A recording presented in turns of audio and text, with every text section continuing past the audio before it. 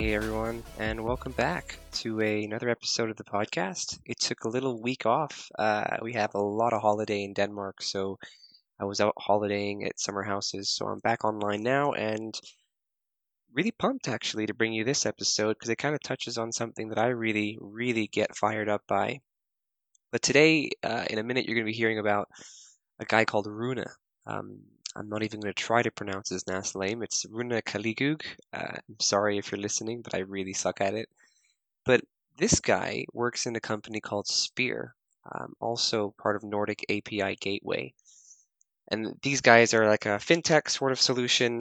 They do B2B, but also they started with Spear, which was this solution to help with personal finances, kind of way before you had the Revoluts and the Monzos kind of guys coming through. But it's a cool story because Rune lives in Jutland, but is allowed to be pretty much fully remote. Works between Copenhagen and Aarhus, and actually works almost every week moving, pre-COVID times, of course. So lots of travel, but there's no rules of travel, which makes it kind of nice to see how some companies are super focused on the remote first thing and live by it.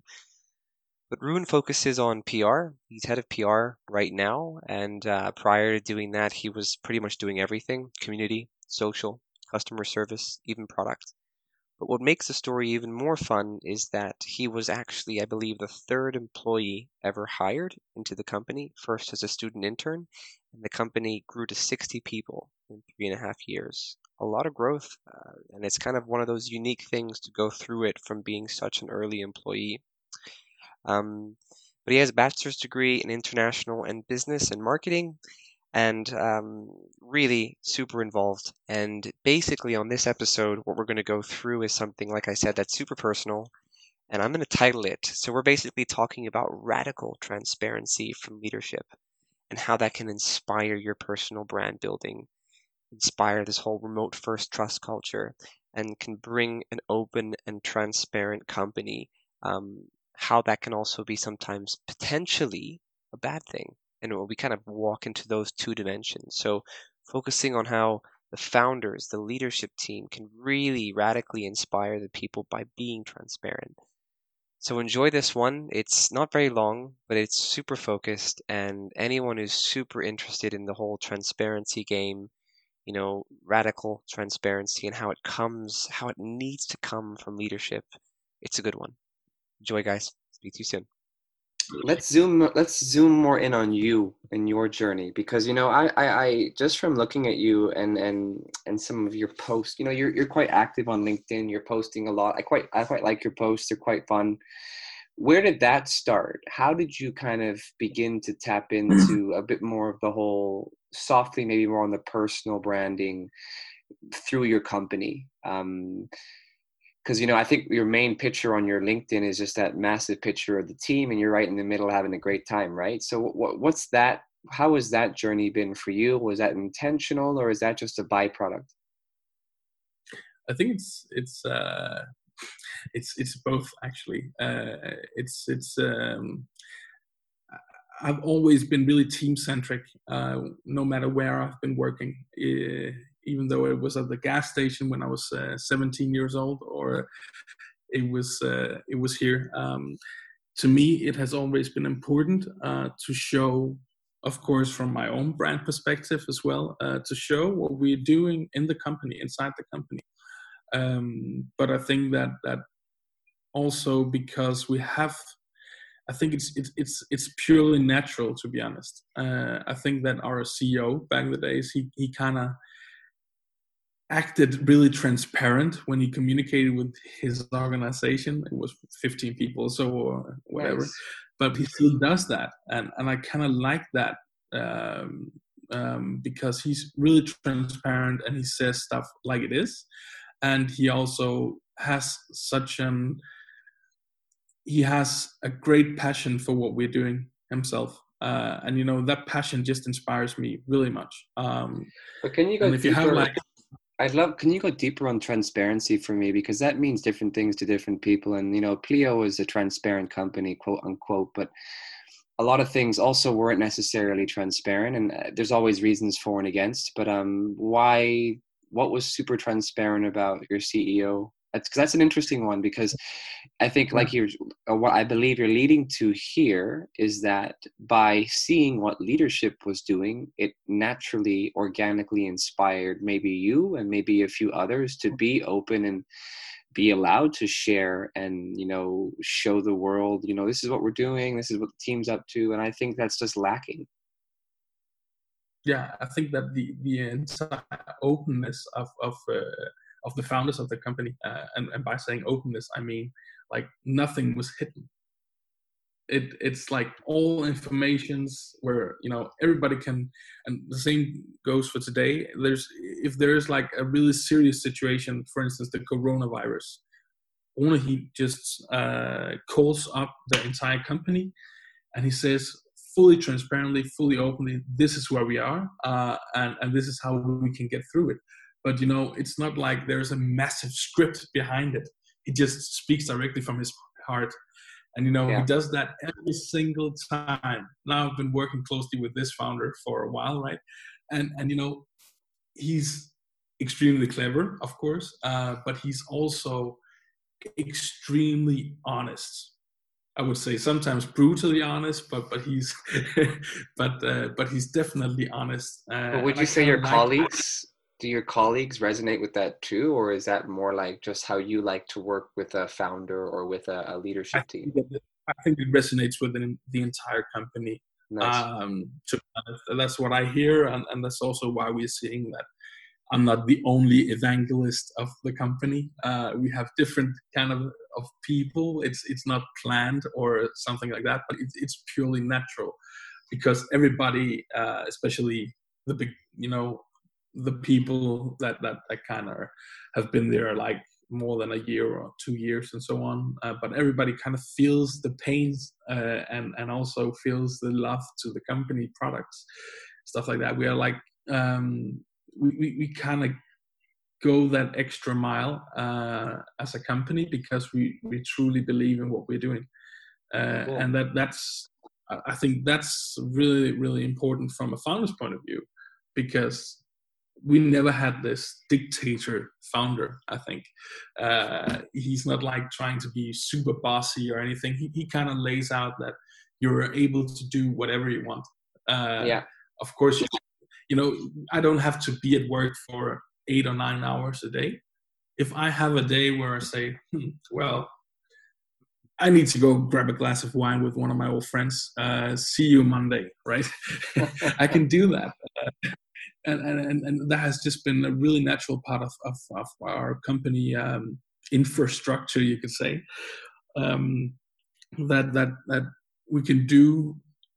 We can actually we work remotely. We are a remotely born organization.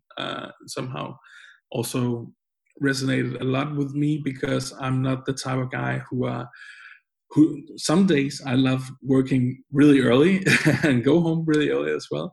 But I also like to have a day or two off some days, right? And it's not like it's keeping track of from one of my or from any of the other managers. But I honestly love to hear that that's the way that the pulse is in the company, because I think that's great. And I think through this podcast, I'm keen to learn exactly how other companies are doing this. Are there more? Is it the majority of founders now that are taking this stance of being transparent, more open, and being very, very honest with their staff? Or is it the opposite? Are more people going, not the dictatorship, I think that's a harsh reality, but much more of authoritarian, like this is how we do it. Still.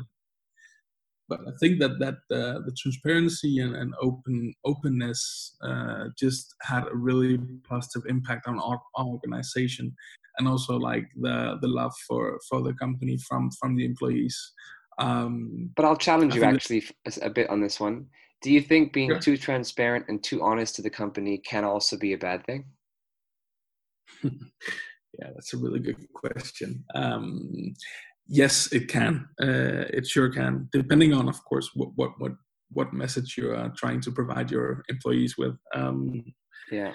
But I think that yes, it could have a tendency. Let's say, for instance, that the message was really sad, and you're in a period right now where you need to Have um, energy. have the energy. Yeah, of course. Let's say that we lost, for instance, let's say that we lost a crazy situation that is never going to happen. Let's say that we lost our biggest client to our competitor, and that message was shared in a bad way, Yeah. really quickly, without thinking of how to communicate it. Um, that could have a really downside, I think, on the transparency part. But I think that we are also like suited not to do that at the Yeah. moment. Because I think I there is a think balance. I think, I mean, just going by my experience, and I'm leveraging on Pleo because it's the one that I have the most experience with. But you know, we were a very, very transparent company early on, and then that transparency evolved into something that, in my opinion, wasn't necessarily transparent, but it was kind of showed to be. And reflecting on it neutrally, I'm trying to position this as maybe that was kind of a good thing, because some things shouldn't be too transparent, because A, it distracts people from focus. You don't always need to know everything, and that's not because something is wanting to be hidden from you, but it's just that if we tell everyone, it will get everyone concerned or worried or distracted from being able to focus, especially when you're hiring, like we mentioned, 180 people, growing super fast. So it's actually, exactly. that comment is interesting for me to reflect on the experience that I went through. Sometimes I agreed with it, sometimes I didn't. But trying to be a super objective, what is the balance between things that should be always transparent and those things that are a little bit more case by case, somewhat need to know? Yeah. I That's the think that, magic. yeah, that's the magic. I totally agree. So some things are not, some themes or some actions are not to be fully transparent of, but I still think that part. Also, like, I had a really close relationship with Rune Nice. for the past 3.5 years. And you know, he's the guy that calls you on a Saturday to tell you, "Hey, man, you did a really good job. How are you Wow. doing?" That's how he is, and he still does that, even though he has like 60 employees to care about now, right? I still have that touch with him, and I think that a lot of others also have that kind of touch. And he's like praising people on Slack, and he's doing some really awesome stuff sometimes, and he doesn't have to, because people also have like their managers, and they have their managers today, but he's still the CEO going into like into the organization and trying to have these touch points with everyone. So sometimes he calls me and we can talk for like 2 hours. That is like a bit about work, of course, but it could also be everything in between. And he still does that. And I kind of felt that personal touch with him from back in the days when he hired me. I think it took him like 5 minutes to hire me. He was like, "Hey, we can get you for free. You're hired." Yeah. Because that was the idea back in the days, with the internship and stuff like that. But Yeah. then afterwards, he's just always been there. If I have like, I have had, he kind of became my mentor as well during a period of time. And he just kind of have that personal human touch. He's a friend, he's a leader, but most importantly, he's a friend as well. And he's, you know, his mentorship also, like, he was the guy saying, "Rune, you have a lot of qualities, you have a lot of ways to go." Remember that talk? Because I was like confused when I first entered the company. I was like, I could sell, I could do marketing, I could call people, I could close contracts, I can do anything. And he said, "Okay, with all your skills and you're like an external, you're like the guy who loves to talk, right?" That was what he told me. You could use some of those skills, maybe drive them into. Have you ever heard something about PR? Yeah, I've heard something about PR. But you're like the perfect match for PR because you're a sales guy, and you're like a strategic guy, and you're like and you're also like a communications guy, and you also understand a bit of marketing, right? Oh, you do understand a bit of marketing, you should definitely do PR. So I think that he was actually the person who introduced PR to me back in the days. He did it for the company years before I did it. But he's just maybe the most inspirational leader I've ever That's awesome, worked man. with. Okay, cool, amazing. Okay, so final question, which I ask everybody, and this is more of an answer that I'm looking for in terms of a statement from you. So is there anything that you can share in terms of a tip individually that you felt and lived through your own experience?